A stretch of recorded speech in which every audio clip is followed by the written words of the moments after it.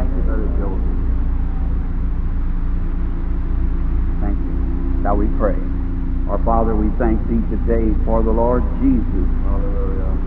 For His grace towards us, that while we were yet sinners, Christ died in our stead to justify we ungodly people and bring us back into the fellowship with the Father through the reconciliation by His own blood at Calvary, where He so freely gave it for us all. And today we're enjoying these privileges because He was willing. And now, Father, may we be willing to go and share this great blessing with others. Help us to know Thee better by the gathering this afternoon. For we ask it in Christ's name. Amen. Be seated.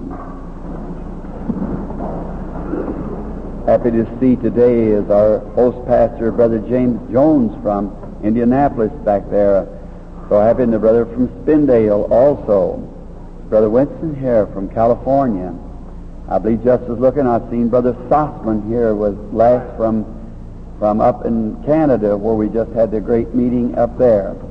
And many other friends that's sitting around. It certainly is a privilege today to speak to such a host of people who I am expecting to live an eternity with in glory, and have the privilege today to be standing to speak to you and fellowship with you around the Word of God. And it certainly is a privilege to do this.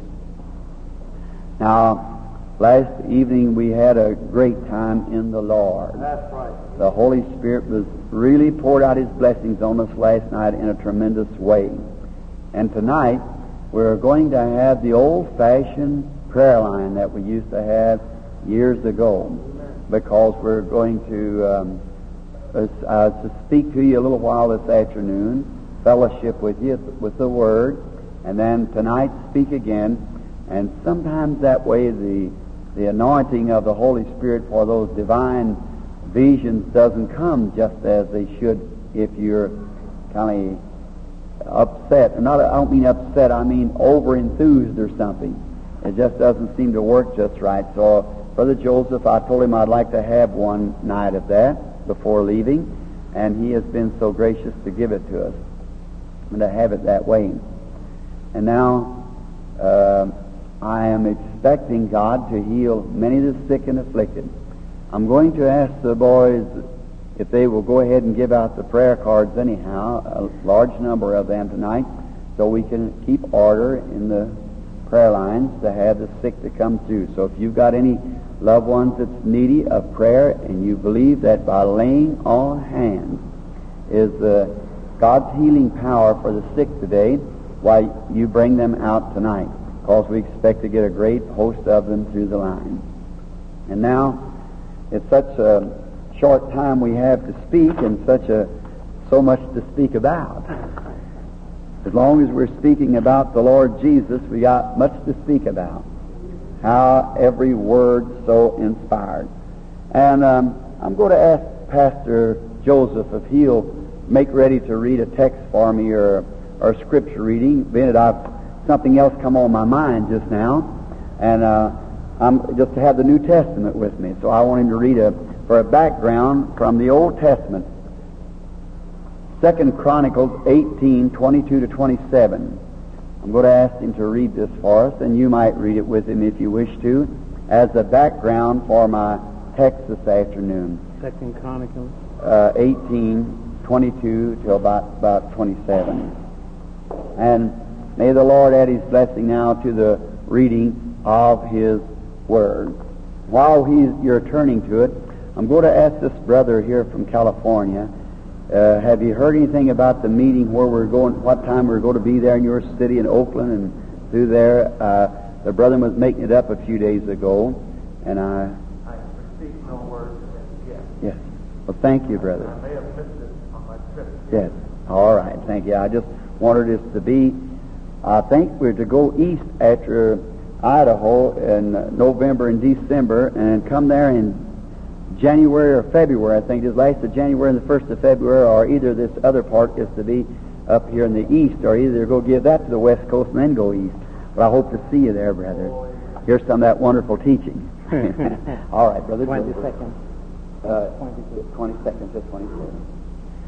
Now, therefore, behold, the Lord hath put a lying spirit in the mouth of these thy prophets, and the Lord hath spoken evil against thee.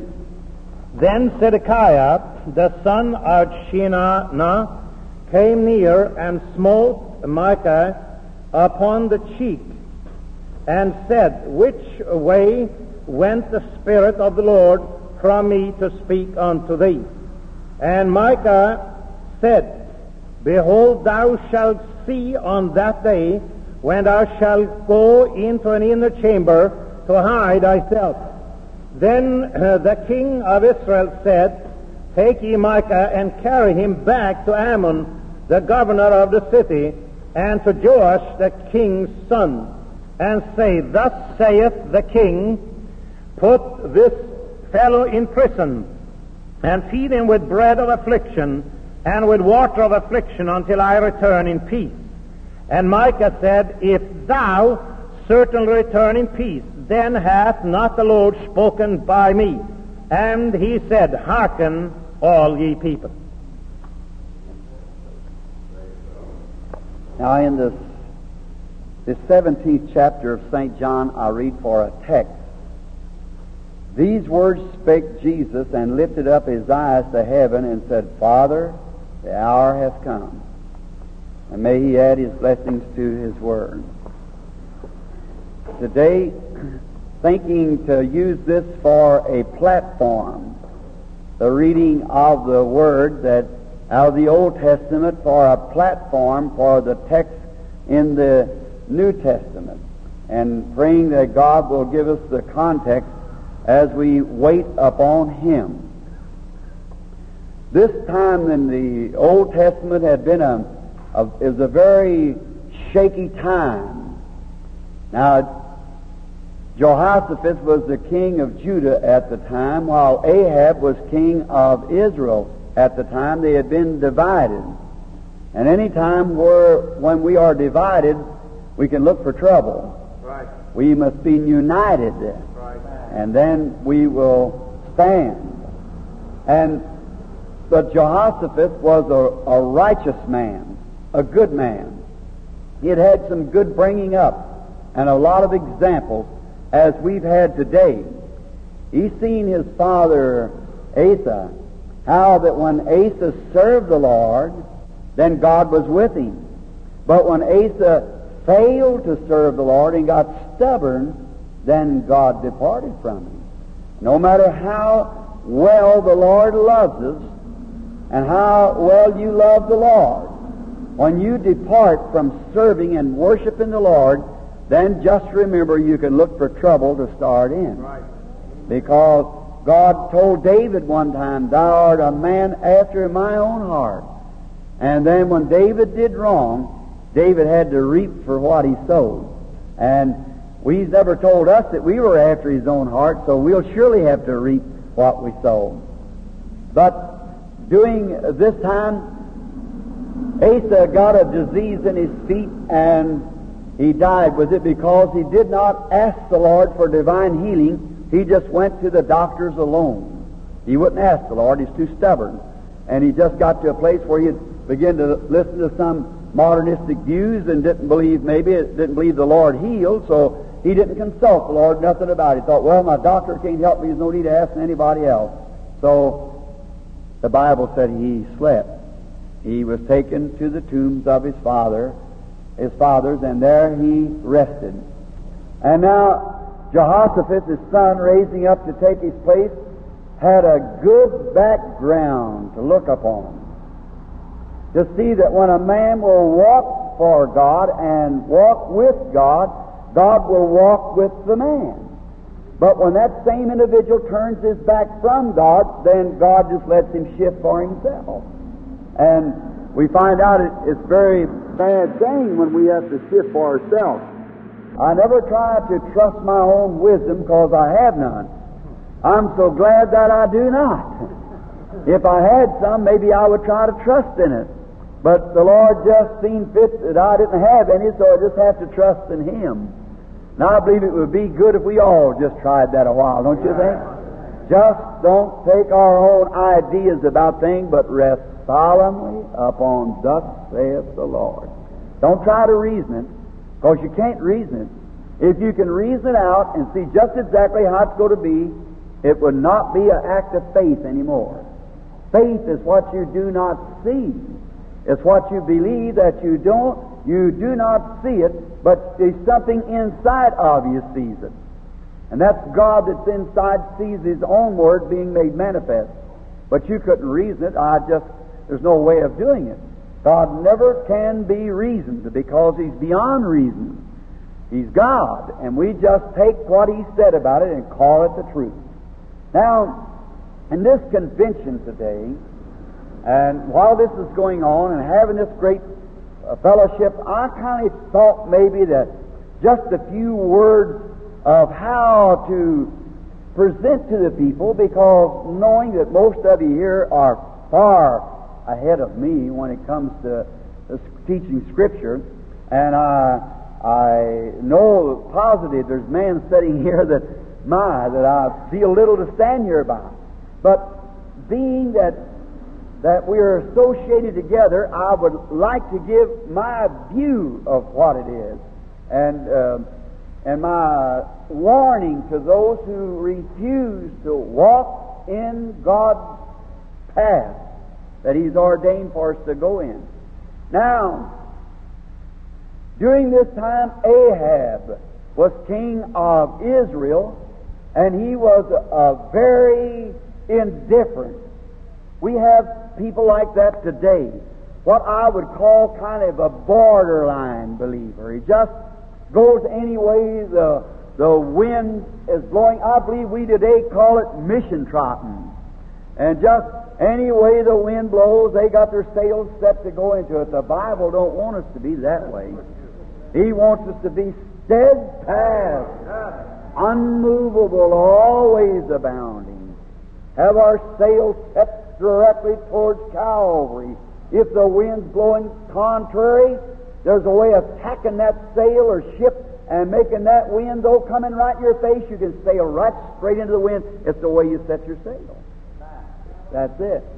And we get our charter set right towards Calvary, and no matter which way the wind's blowing, we're still looking to Calvary. Whether it's opposite, or whatever it is, we still are set towards Calvary. That's the true believer. And then we're not tossed about by every wind of doctrines, and this comes in and that comes in and this takes place.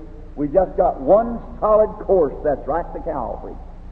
I think that's what God meant when He spoke through Jude over there and said, clouds without rain, wandering stars, just wandering around about. That's not right. We shouldn't do that.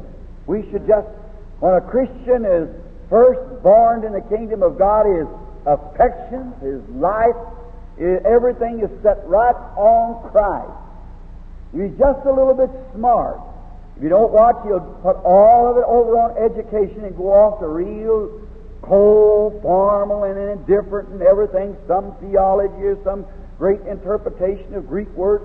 I met a man here some time ago, and he said, Billy, I just learned a certain Greek word. I've been on it for 5 years, trying to learn the real meaning of this Greek word. So when I found it, is it a blessing?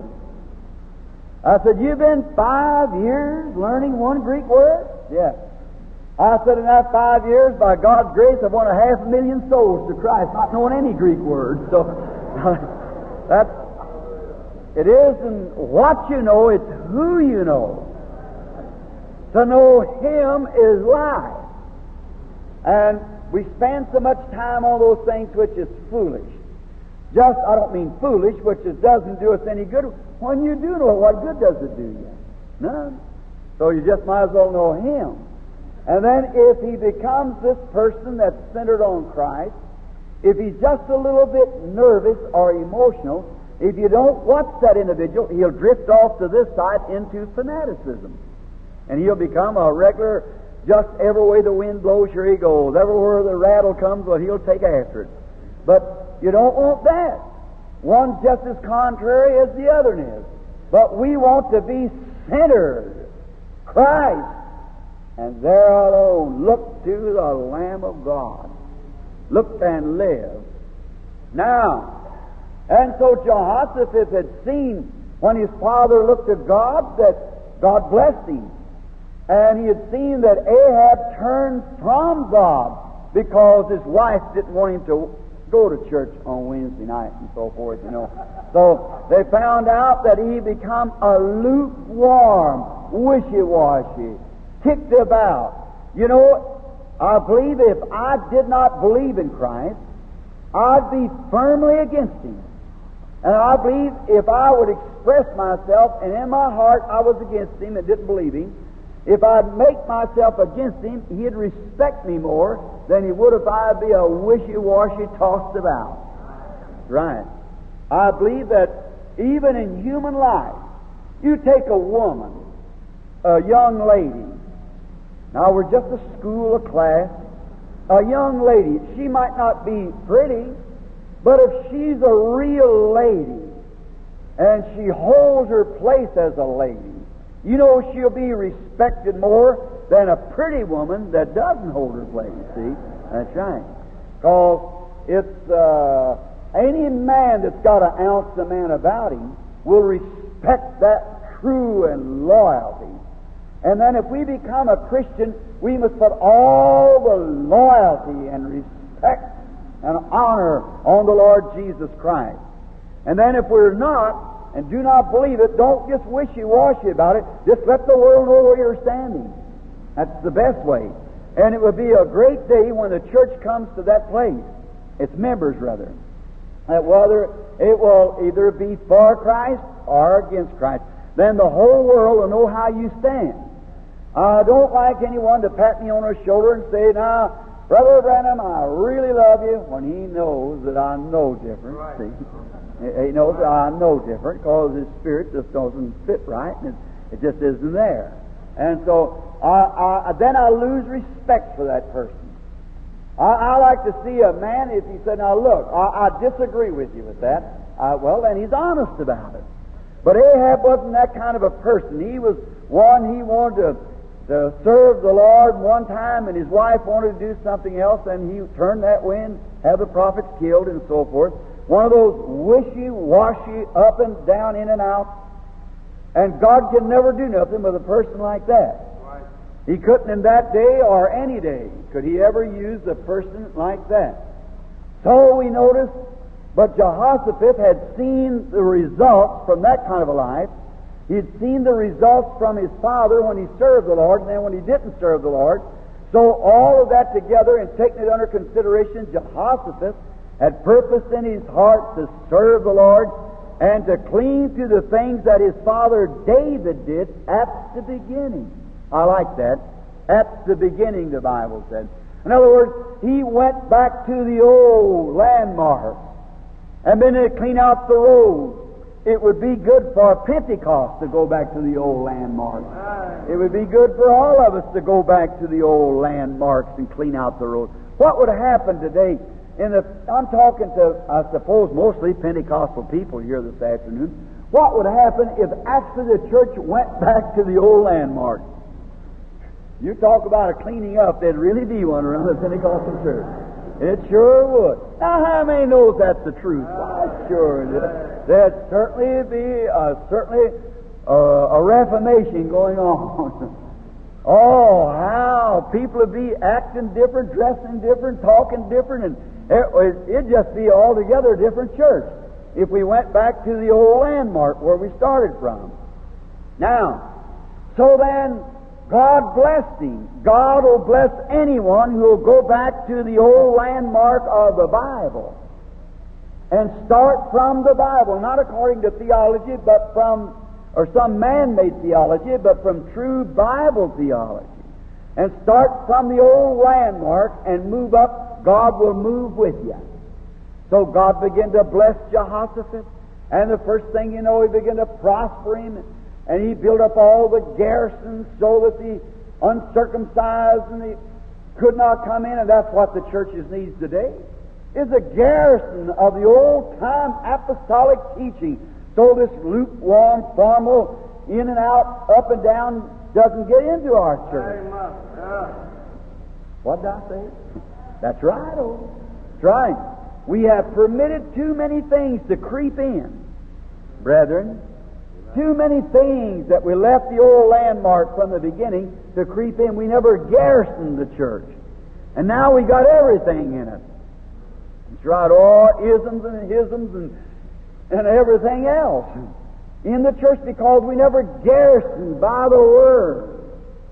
I was speaking today at lunch with Brother Duplessis and Brother Joseph, and was speaking about foreign missions and a worldwide revival, that worldwide mission journey that I'm fixing to take around the world. In every city, a few nights, every major city of the world. Then, thinking of the follow-up, I said, it's like, they said, if you don't have the follow-up, then you lose what you went after. Like I had a bullet in my hand. I told you what a famous shell that was. How the velocity of this shell will penetrate at a certain distance, and what a muzzle velocity it has. It will travel at the speed of 5,000 feet per second over the old-fashioned gun that maybe traveled 1,000 foot per second. Now the shell is all right if I place the cartridge into your hand, but what can you do with it? You haven't got a gun to use it in. So there you are. We've got to have a follow-up. We've got to have a garrison. We've got to have the church set in order, marching a great front to go forward. We're just losing time until the church gets in that kind of a condition. We'll find a few here, that's true, but not like we would if we were all one great undivided group of people. One great big front. The enemy in an army, if part of them, if the Kentuckians are shooting at the Hoosiers and the Hoosiers are shooting at the Kentuckians, the Illinois at the Missourians in a war, well, the armies will just stand off and say, let them kill themselves.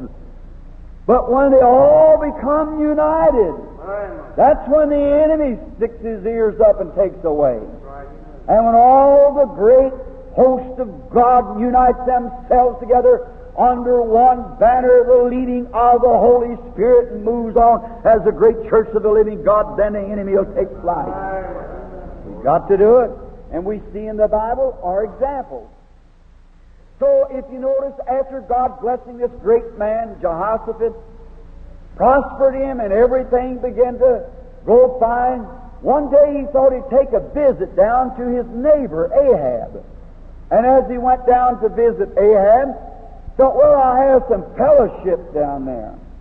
There's where he made a mistake, right there. Called oil and water won't mix. That's right. Neither will a believer with unbelief mix together.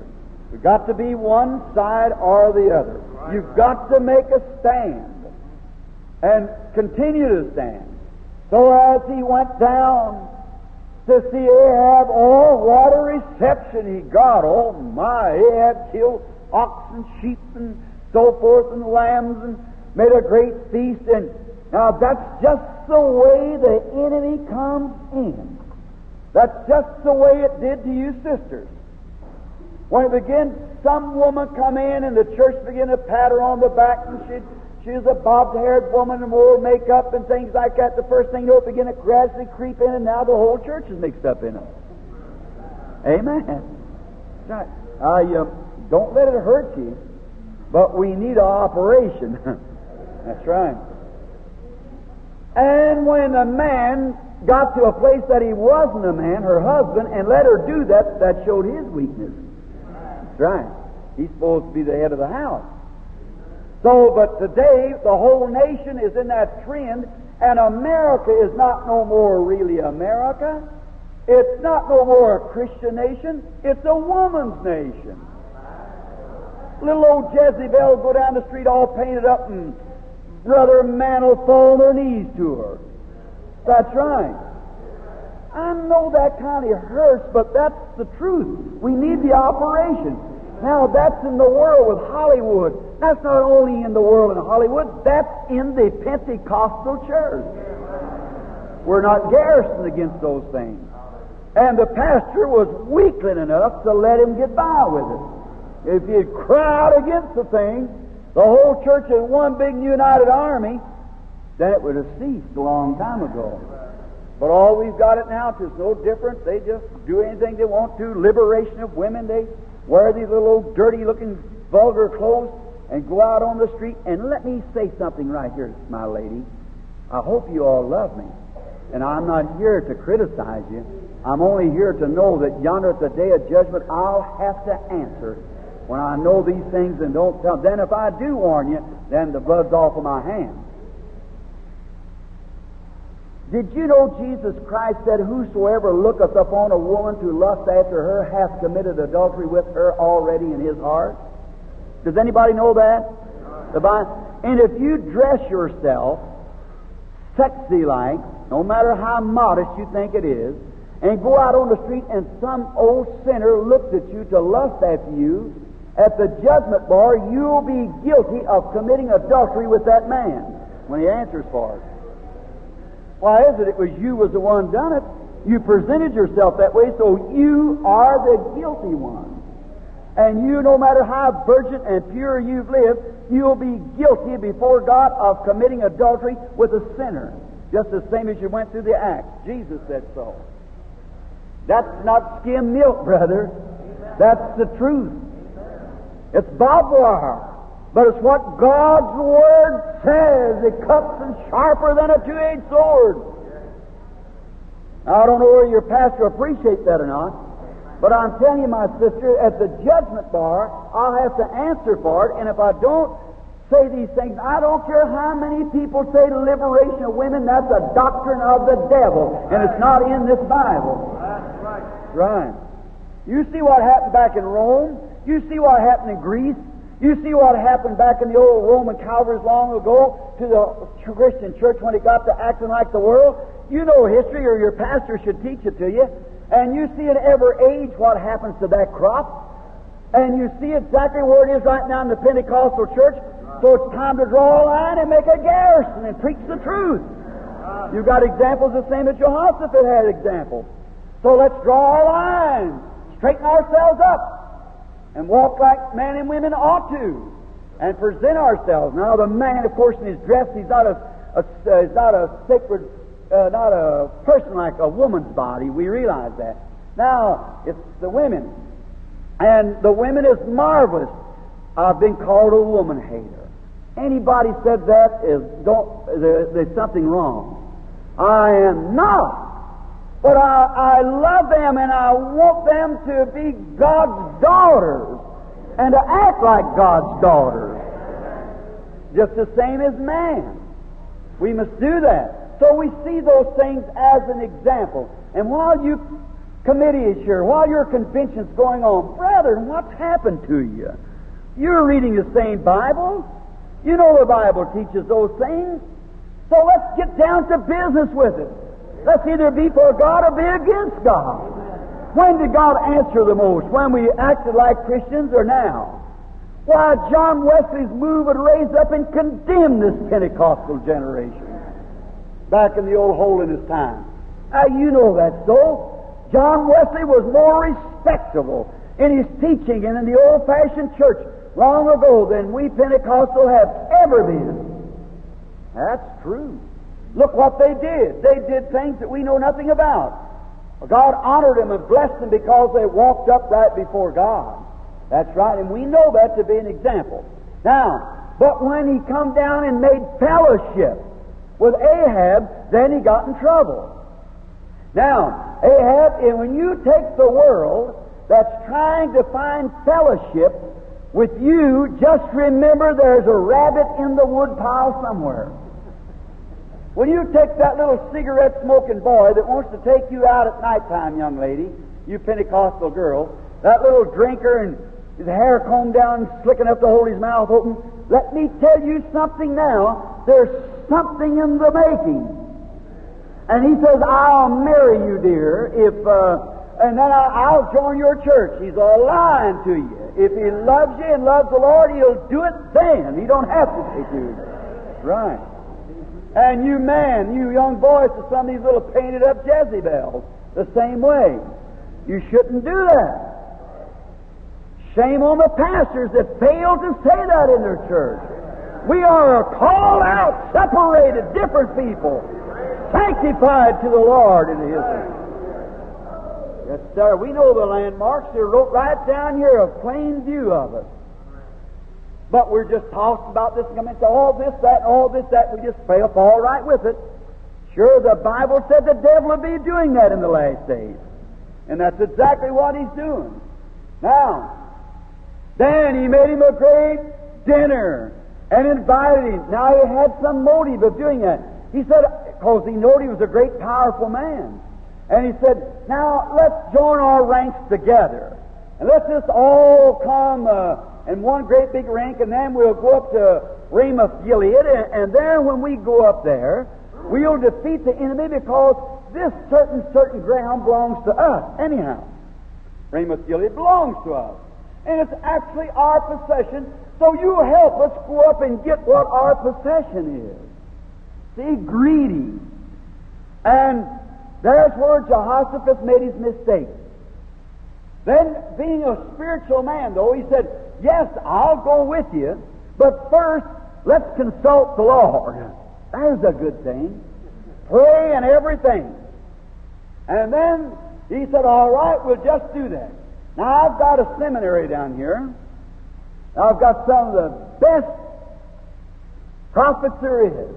Oh, they're educated to the moment. They're the smartest man there is in the country. Because I've seen to it. I've taken care of them. I support the seminary. And I've got some of the best, so I'll call for the elect to come.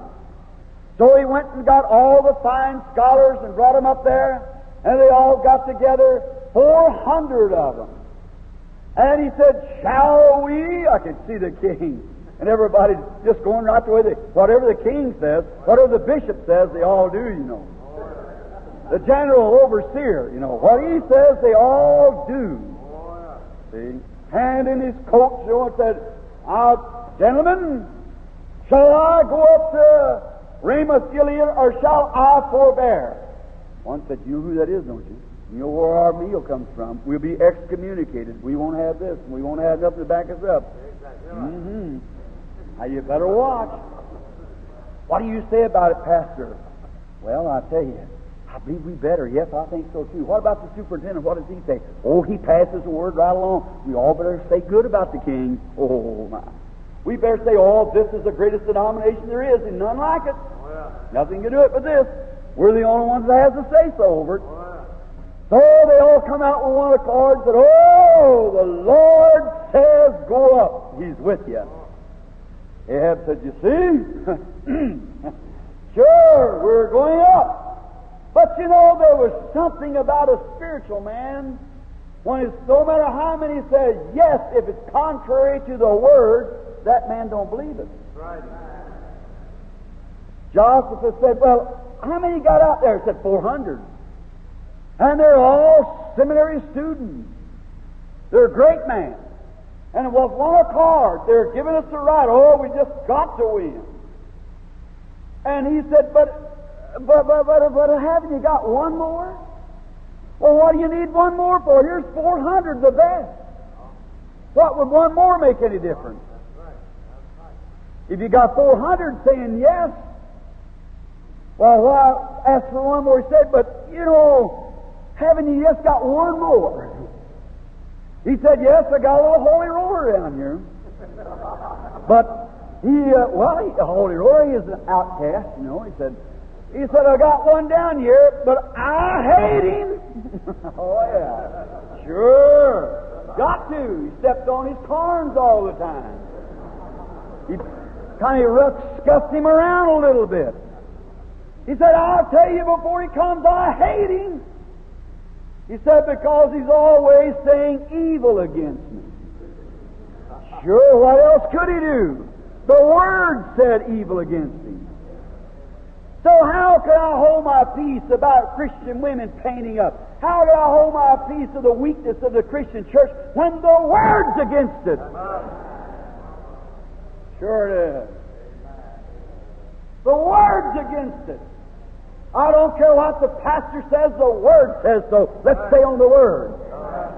400 was given one consent that it was all right to go ahead and do it. Yeah, that's all right. I didn't go to hurt. No, don't believe him. He's weak-minded. But Micah had the truth. That's what we want, is the truth. Regardless of the word hurt, circumcised, or hood cuts off. We want the truth. You shall know the truth, and the truth shall make you free. Amen. Oh, sure.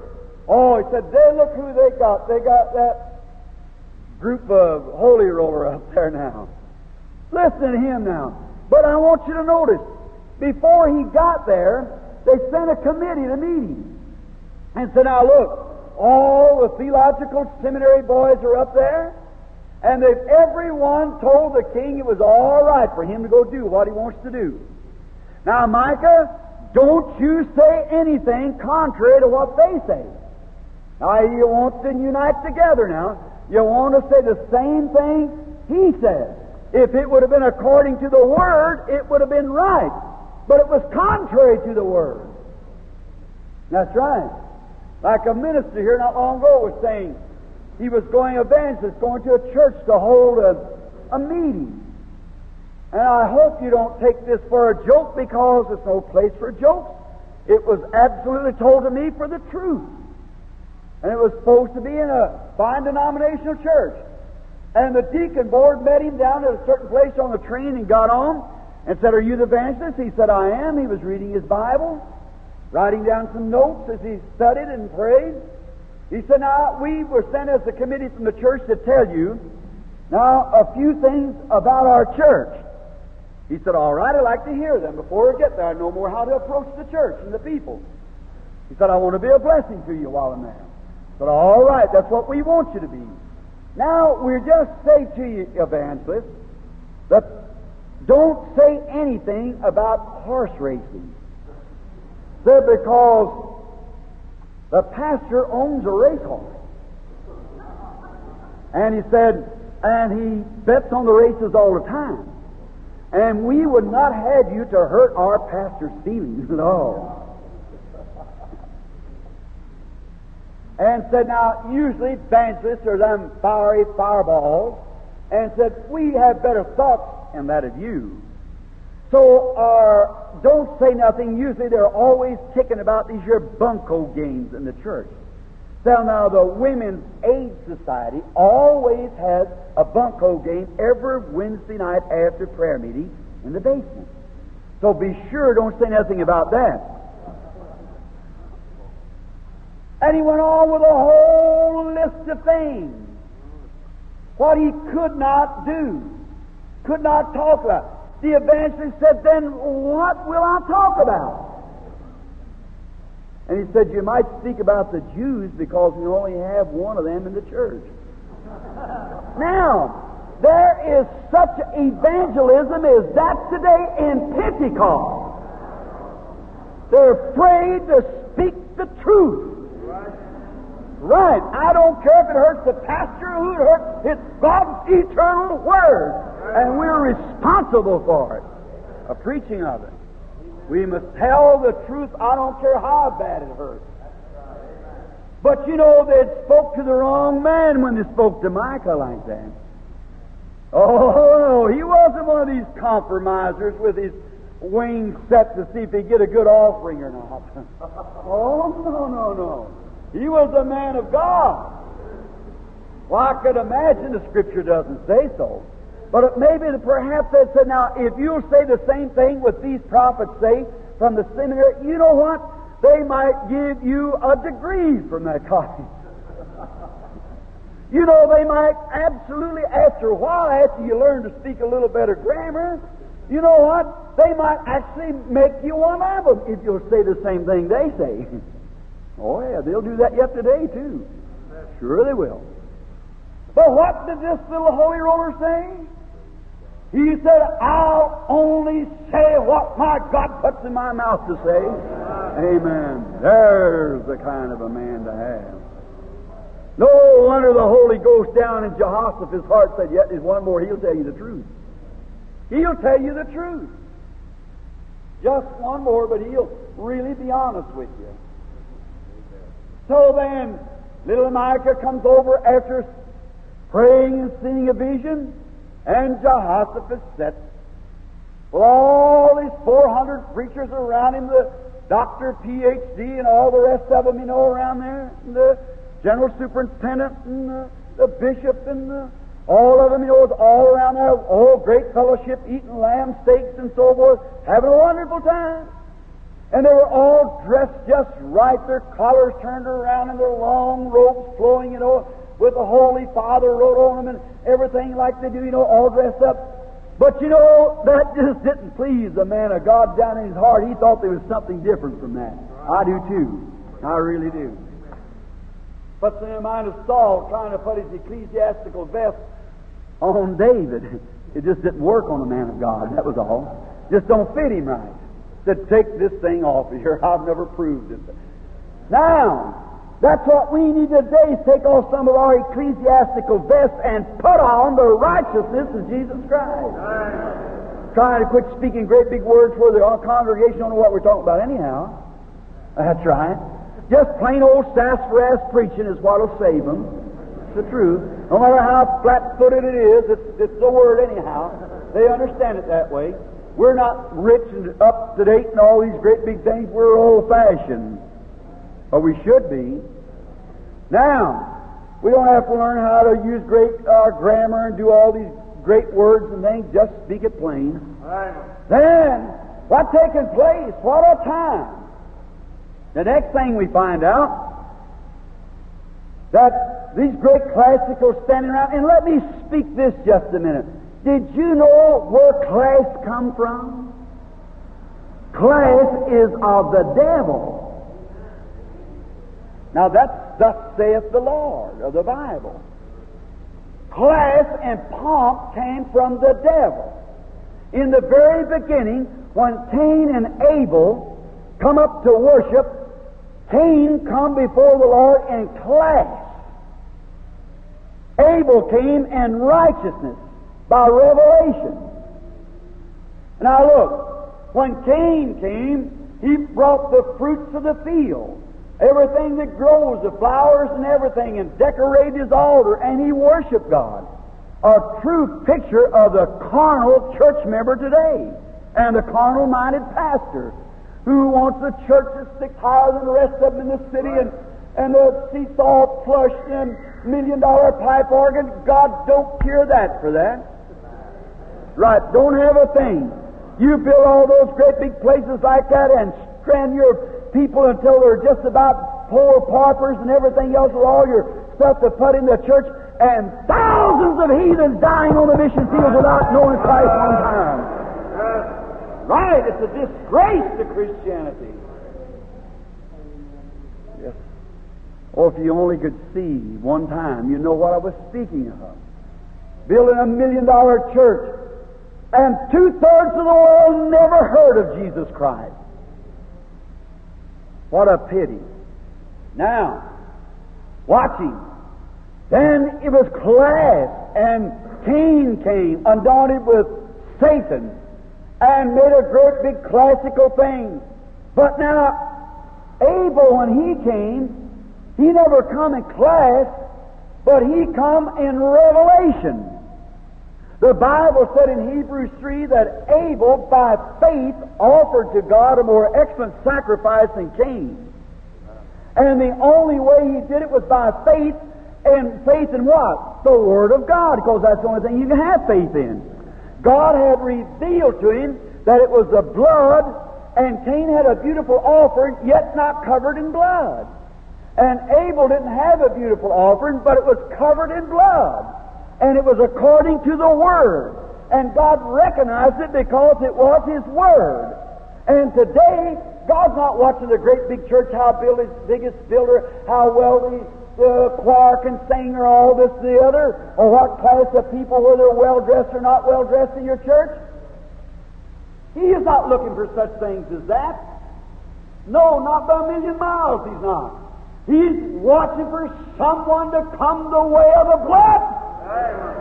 Revelation. And Abel, by faith, he heard the Word of God and took God at His Word. And by faith in the Word of God, God received him. That's the only way God will ever receive anybody, is by taking God at His Word, by revelation that God will keep His Word. God said the Holy Ghost is good for this day, that settles it for me. If God put the power in the church to heal the sick and cast out devils and the prophets and so forth, set them in the church, and promised it that they would be to the end of the world, that satisfies it to me. Don't care what any theologian or how much they can do, like a worm in a lemon, run here, squeeze out here, squeeze out there. It doesn't make a bit of difference. God said so, and that settles it. But stay with God, have faith in His Word. Now, God told Cain, said, if you'll do well, see, but if you're not, sin lies at the door. Sure, Cain was a type of the carnal believer today, who goes down and thinks, I'll join, look, you know the biggest church there is in Chicago is so-and-so and Dr. so-and-so. I'll go join that over there. Then you go to read in the Bible and you find out that none of the things that Jesus said was going on in the church, these signs shall follow that belief. It doesn't follow. Jesus said they shall follow them that believe. Right. Not they maybe will, perhaps they will for a certain amount of time. He said, these signs shall follow them that believe, and it was promised to the end of the world. I want the page in Scripture where He said He took it away from them. Then He would contradict His own word. See what a mess you'd get into? These signs shall follow them. That was a marking, a memorial, a mark of true believers that He was in their midst, because He's showing Himself and manifesting Himself by these signs. Amen. Now, to think a church being built on that, let the world creep in, well, certainly it'll rouse the indignation of a real true servant of God. Sure, it's wrong. Let's get the thing out of there. Get away from this old lukewarm halfway, say a little prayer every morning, a little prayer at night, and go to bed and get up the next morning. No wonder we're getting whirly. No wonder the world's creeped into the church. Because we don't stay in prayer. There's no more agonizing. There's no more staying before God. There's no more digging out, cleaning up. We need an old-fashioned revival. We just pull ourselves. We're the Assemblies. We're the Pentecostals. We're the Oneness. We're the Trinities. We're this, that, or the other. We don't have nothing to do with that other group. There's where the Holy Spirit leaves you, right there. When you get that in your mind, brother, you just might as well go back to the altar, because that's the place you belong. Right. Amen. That's how worldliness creeps in. Let's forget about it. Let's put our affections on Christ and look to Christ and Him alone. Amen. And have fellowship one with another, while the blood of Jesus Christ cleanses us from all sin. If He come to mark today, every one of us without a fault, who would He mark? If you think the next man's an error, remember the grace of God just as real to him as it is to you. I'd hate for Him to mark me today, whether I was faultless or not. I don't trust in that. I trust in the grace of the Lord Jesus Christ to take me through. I stand in His grace alone. Nothing in my arms I bring. I've done nothing. I've said nothing that's worth nothing. It's not a thing that I've done, Lord. I just wholly depend on You. Just You and You alone. Sure, Lord. And if I love You with a true heart, I'll certainly love You and walk and try my best not to do nothing to hurt You. And if I do anything to You wrong, I'll repent for it as quick as I do it.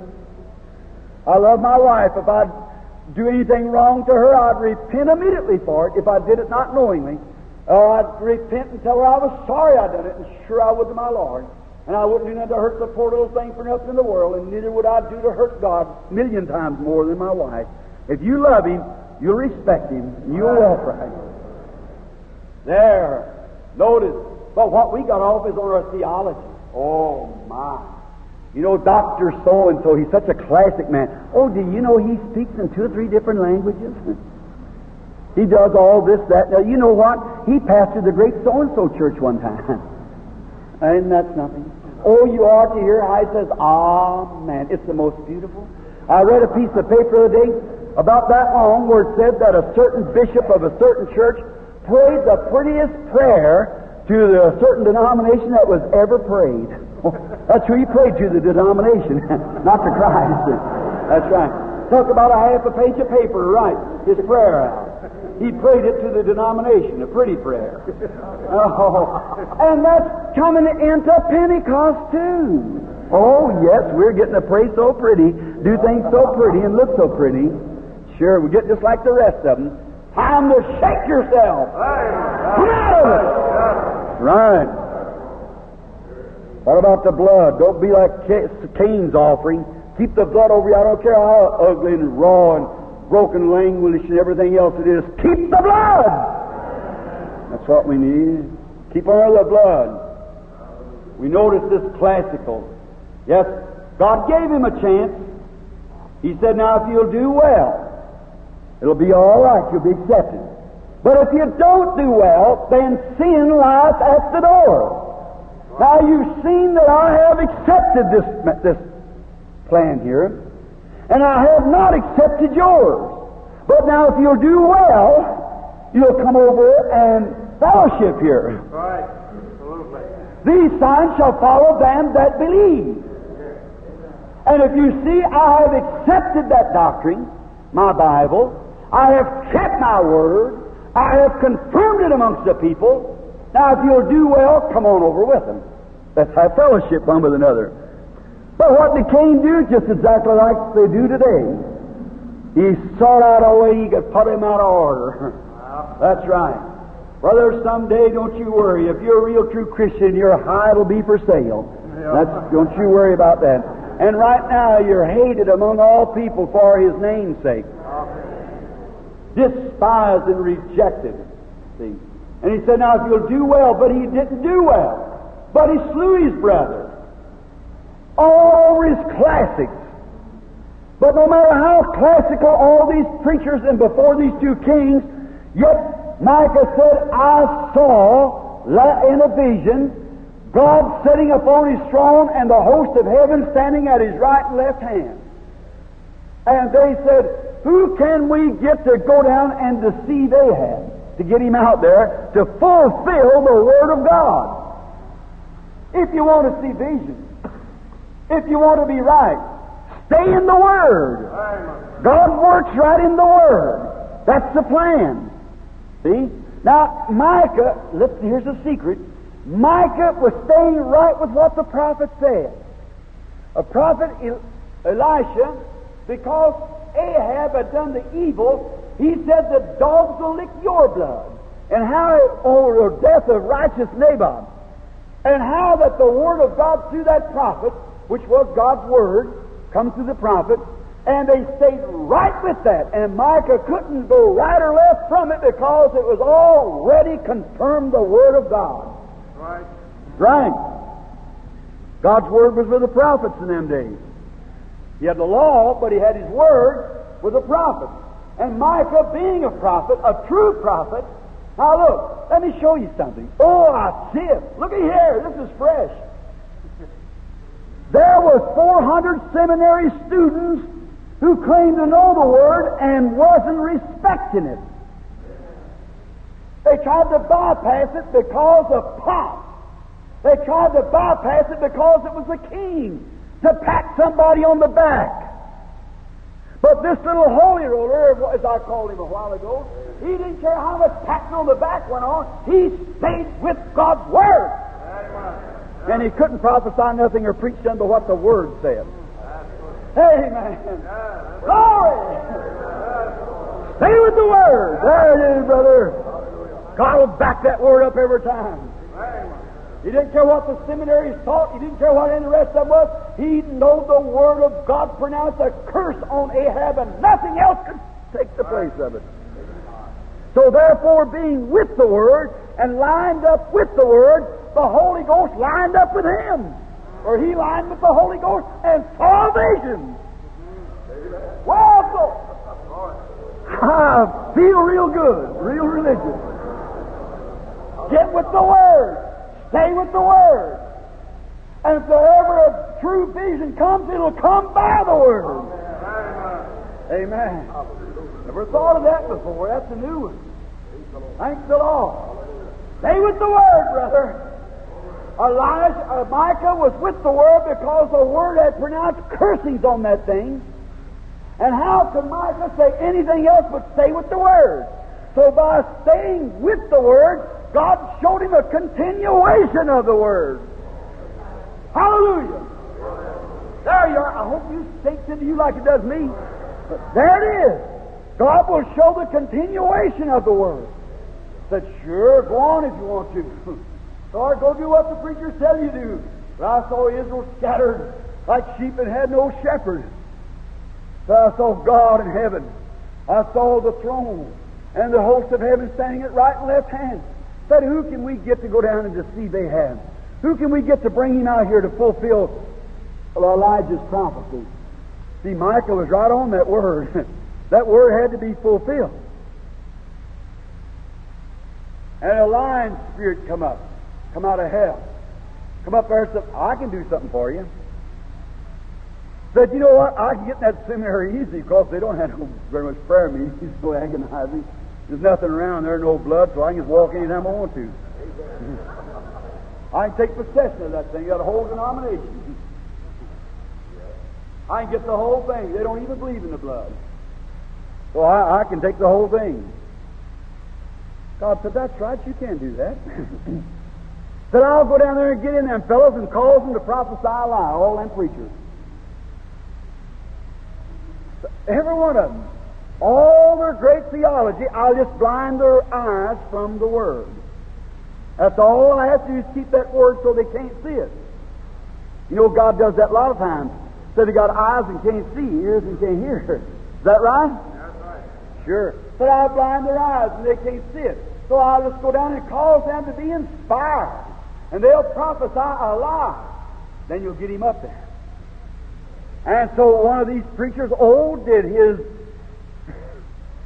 his great prestige become so, what would I say? It becomes so degraded before the people that he walked up and smacked him in the face. He said, which way went the Spirit of God out of me? Now he thought he had the Spirit of God. But it was a lying spirit. Because it was contrary to the Word. Right. Now, if people say signs and wonders don't follow, it's a lying spirit. It's contrary to the Word. If the Bible says people tells you the Holy Ghost ain't in this day the same as it was in the other days, it's a lying spirit that's in false prophets. They're telling you a lie. If the Spirit gets this as all liberation women and do all these other things and go out act like the world, it's a lying spirit. It's not lined up with the Word. Stay in the Word. Right. Stay right there. Now, and you know what the story come out. What was it? Years had passed, but the time had come for that word to be fulfilled. When the season rolls around, don't you worry, the crop will be there. It's right. And brethren, if there ever was a time, for the next few minutes now, I want to talk to you to your heart. If there ever was a time that the time has come for the Word to be fulfilled, it's now. This is today. Seeds has been planted. It's time to take the hoe and get out here and go to cutting out some of these weeds and things we got growed up. Sawbriars and stinkweeds and everything else that's growed up amongst the people. Doubters, disbelievers, lukewarm, everything else. It's time for us to get the hoe and chop it out. And there's nothing any better than a two-edged sword of God to cut it with. The time had come in the antediluvian world for God to show His Word made true to the antediluvian people. And He respected Noah. The time had come in Babylon where they'd laughed God to scorn. They'd made fun of the Hebrew children. They'd laughed at them, told them his old fogies and everything. They ought to be modern. But they stayed put. God respects that staying put. And they had laughed at him thrown them in jail, done everything to them. But finally, the time come for God to speak. And He showed His power. He was able to deliver him from a fiery furnace. He showed His power when the time comes, when Daniel was thrown into the lion's den. The time had come for God to move out and to speak.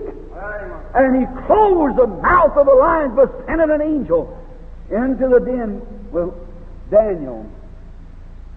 Jesus, just before Calvary, the time had come when the proclamation must be signed. It had come a time where Adam's race was at the end of the road. Something had to be done. It was at that time that Zechariah, standing in the temple, saw an angel of God who warned him and told him what was going to happen. The time was at hand. And he was doubted the angel's word and was stricken dumb. The time come when Mary was coming from the well that day with a pot of water on her head. The time had come for the visitation of the Savior. And she, as a virgin, was conceived and bare a son. The time was there, regardless of what the world didn't even believe it was all out of line with their teaching. But the time come. And when the time has come, it's going to happen. Amen. The angel Gabriel met the virgin and told her she'd be overshadowed by the Holy Ghost and would bring forth a son, and he'd be the Son of God. Never had happened in all the world, but the time had come. Whenever Jewish woman had waited and watched for the time for this, hoping it would be her, but the time come when God made His choice. God makes a choice. The time comes when John the Baptist was born as a forerunner to fulfill the Word of God. Because he was the voice of one crying in the wilderness in Isaiah 40, that there be one several hundred years before he comes. The time comes for John to be born. And when the time comes, John arrived on the scene. Amen. The time had come after Jesus' death, after Calvary. The time come there that He must die for the sins of the world. And He died just according to the Scripture, because everybody believed that lined up with the Word, and the time comes that it must be fulfilled. And He died between two malefactors.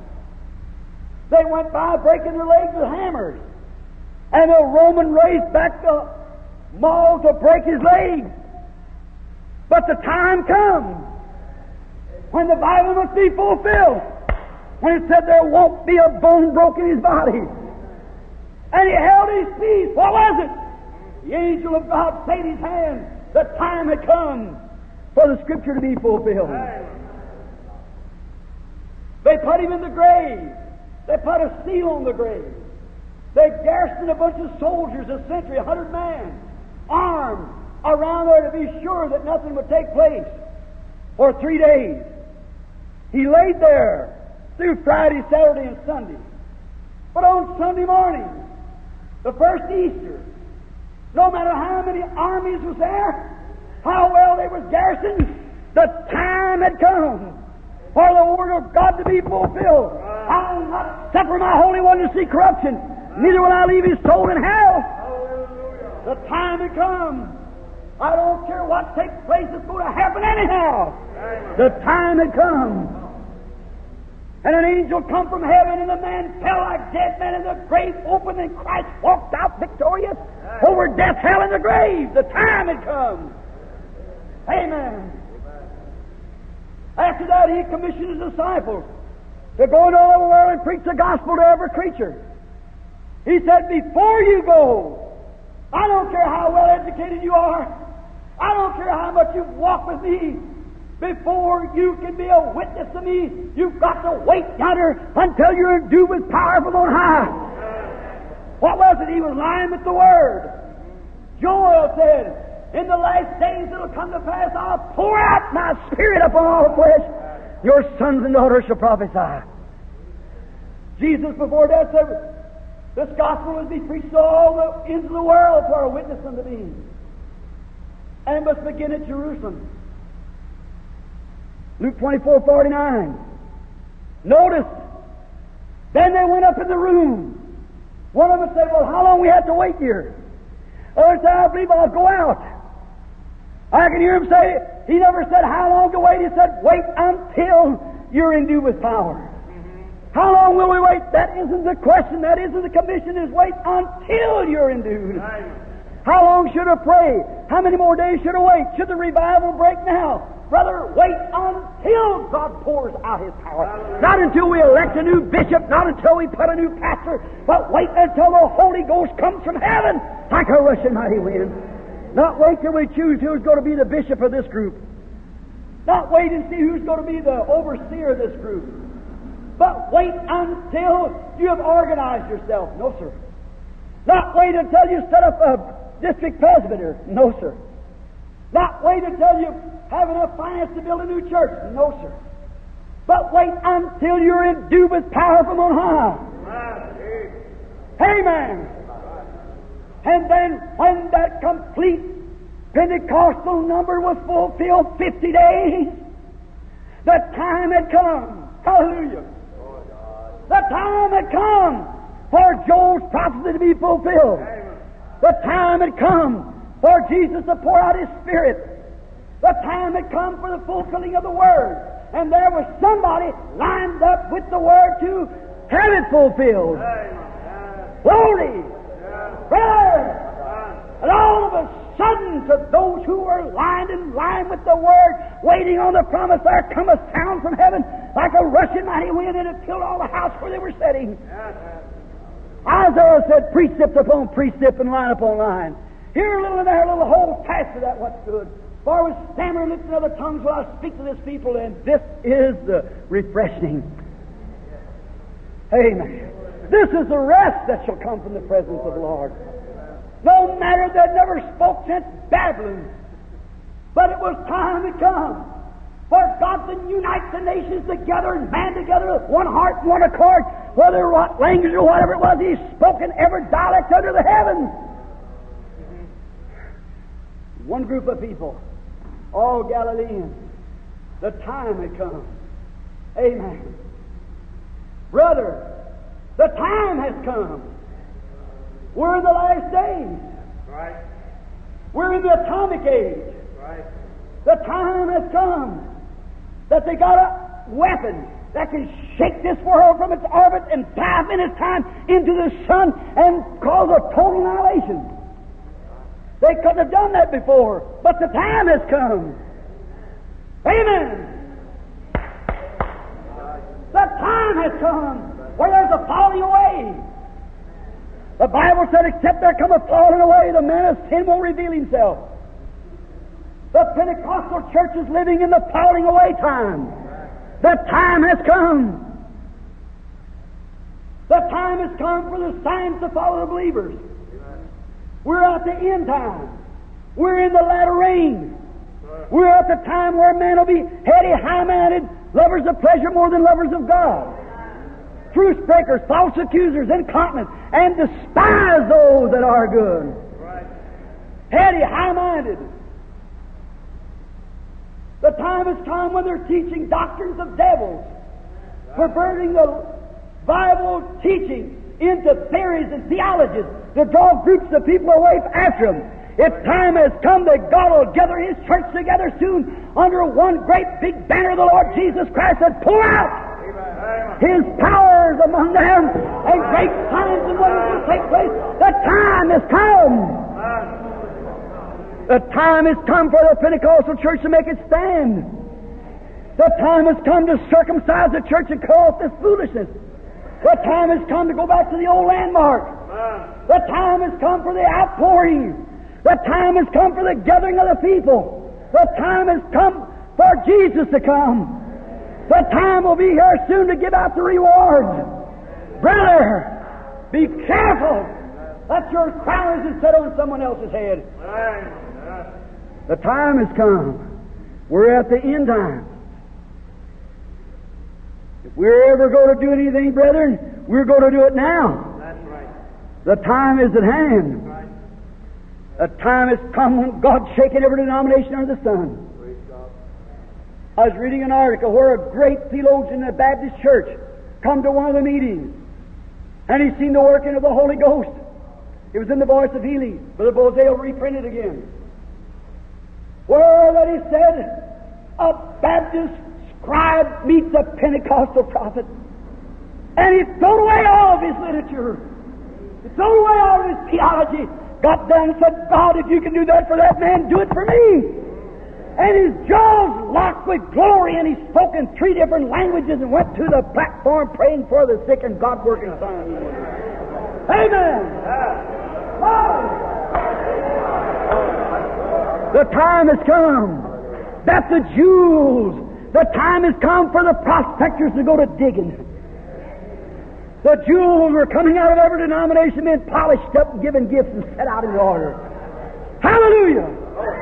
The time is here. The time is here right now. The baptism of the Holy Ghost moves through the city again.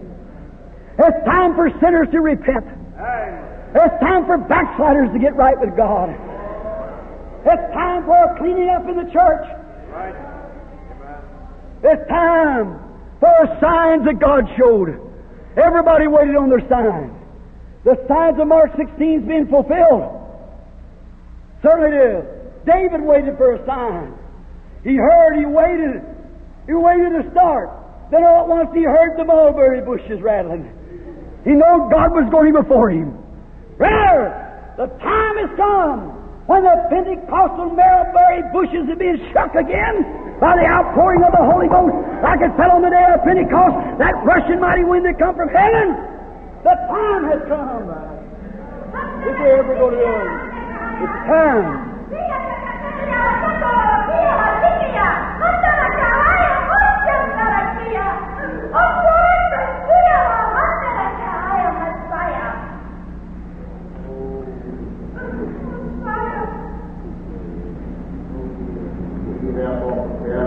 My judgment against those things which are not of thee, says the Lord. Yea, for I come even as the rain, yea, as the former and like the rain of this time.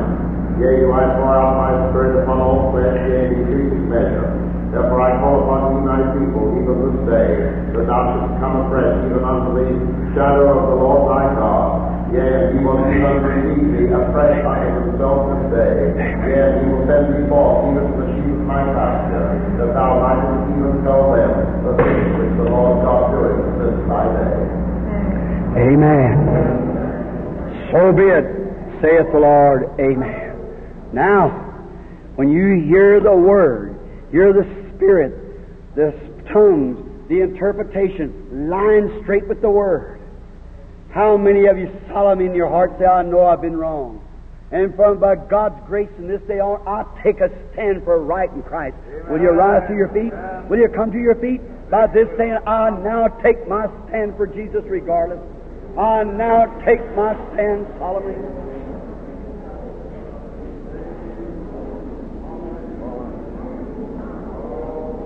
My hopes is built on nothing less than Jesus' blood and righteousness. When all around my soul gives way, and He's all my hope and stay. On Christ the solid rock I stand, all other grounds of sinking sand. All other grounds of sinking sand. Yea, for you, Lord, will say of thee, yea, I say of thee, yea, it is my spirit, yea, that is stirring, yea, in some hearts, and yea, in the lives of my people, yea, if my word may be fulfilled in this hour, yea, in the Spirit, Lord, yea, that is stirring thee, yea, that is Spirit, Lord, that is calling thee, yea, that is calling thee, yea, that is my word, my people, yea, that is the taker of her place, Amen. What? Come out from among them. Separate yourself, still lying with the Word. God is with us. God is showing His hand in mercy. Amen. Friends, I think what we need to do is a solemn, old-fashioned breaking down before God. Amen. And saying, God, I repent for all my evil, and now forgive me and help me to be a real Christian. Let us not with no other way but a broken heart of our evil, while that God is in our midst, maybe for the last time for a long time. If He is in our midst now to give us this time of repentance, let us repent with all of our hearts and give God glory and take a new hope today and serve Him. And come out. You women, clean yourselves up. You men, be Christians. You preachers, go to your pulpits preaching. God is with us.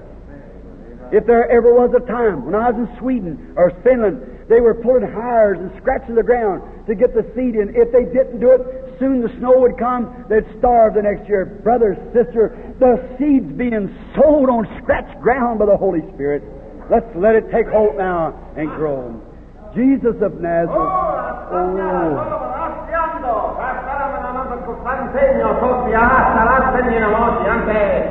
Yando Brian Contiendo via Santeria Toria Han Santa Monopolia Maracarata Tikisono Canamonia Santa Tuya Santenona Masada Jayo Tonaka Sanelea Jordiano Toriato Yendo Brian Tubian Toria Santeria Totara Sara Canamono Santebre Camarasian Toya Saramana Mama Clavara Kitama Canaman Toria Hanya Toria Sato Yando Brian Kuntan Santula Matata Camarasian Toya Mama Sianto Yang Santoria, Santoya,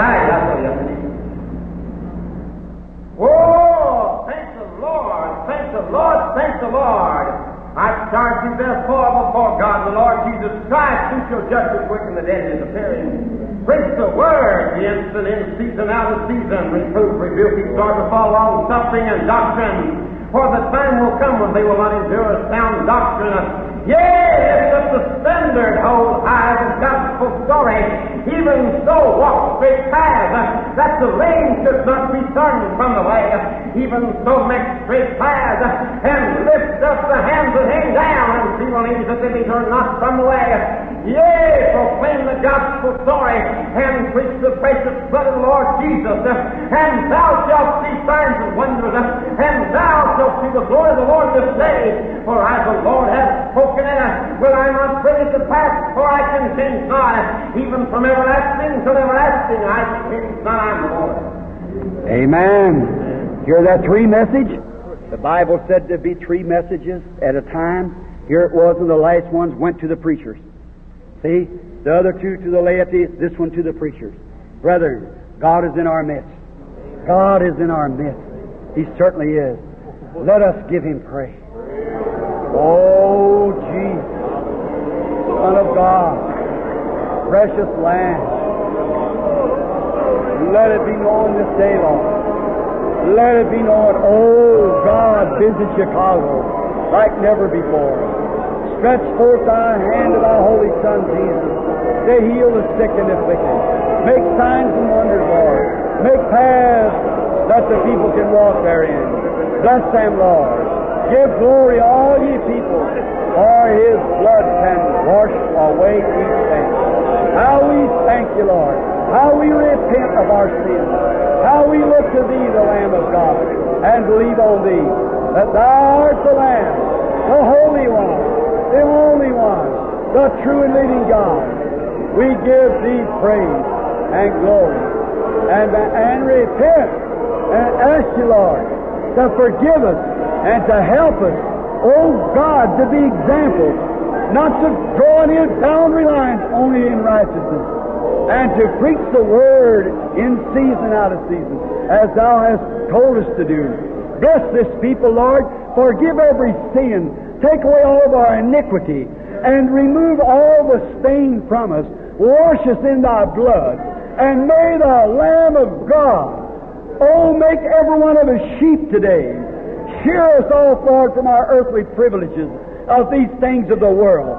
Take all the things away from us, and let the dove of God set upon each heart just now, that this will be one of the greatest times that Chicago has ever had.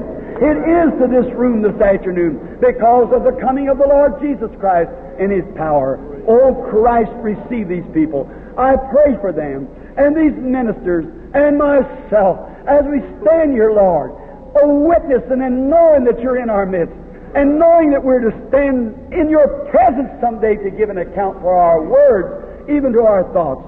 And we pray, Father, that You'll wash us and cleanse us from all sin, and to make us pure-hearted and clean-minded, and with one motive, to see souls born to the Lord Jesus Christ. Make us missionary-minded. Oh, God, may we go into the streets. Oh, where is the voice in the streets? No more street meetings. No more nothing. And the world has become one stinking place, Lord. Oh, because that we have let down. Forgive us, Lord. May we cry like the prophets of old. Oh, help us, dear God. We pray that you'll receive our repenting and wash us and cleanse us and give us the gifts of the Spirit and move in us, O Lord, afresh this day and from this day henceforth. I present this prayer to Thee for the people and for myself in Jesus Christ's name. What has happened? What is this? Ask yourself that question. It's the same Holy Spirit who knows the secret of every heart. Let's shake hands with one another and say, if I have harmed you or done anything, God forgive me. This is to you, from me to you. If I have done aught against anyone, God forgive me. If I've let down or compromised, God forgive me. I want to be the servant of the Lord. I want to love everybody. And above all, I want to love the Lord so that I can stand as between the living and dead to minister for Him. I love Him. I'm expecting something great to happen now since this marvelous visitation. I believe it with all my heart. I will praise Him. Praise the Lamb for sinners slain. Give Him glory, all ye people, for His blood can wash away each thing. Oh my. I will praise Him.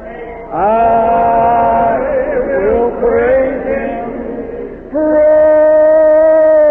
the Lamb for sinners slain.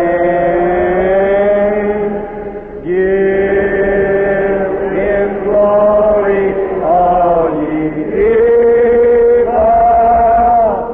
for His blood can wash away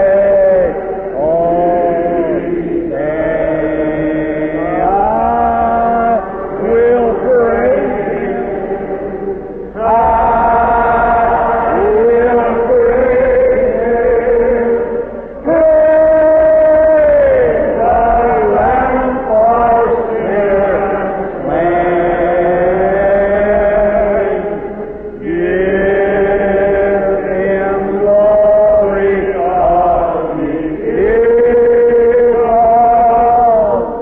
for His blood has washed away each. Now we bow our heads in humble worship while Brother Matson, you dismiss us in a word of prayer, if you will, or the words that you desire to say. I'll make ready for the night. Praise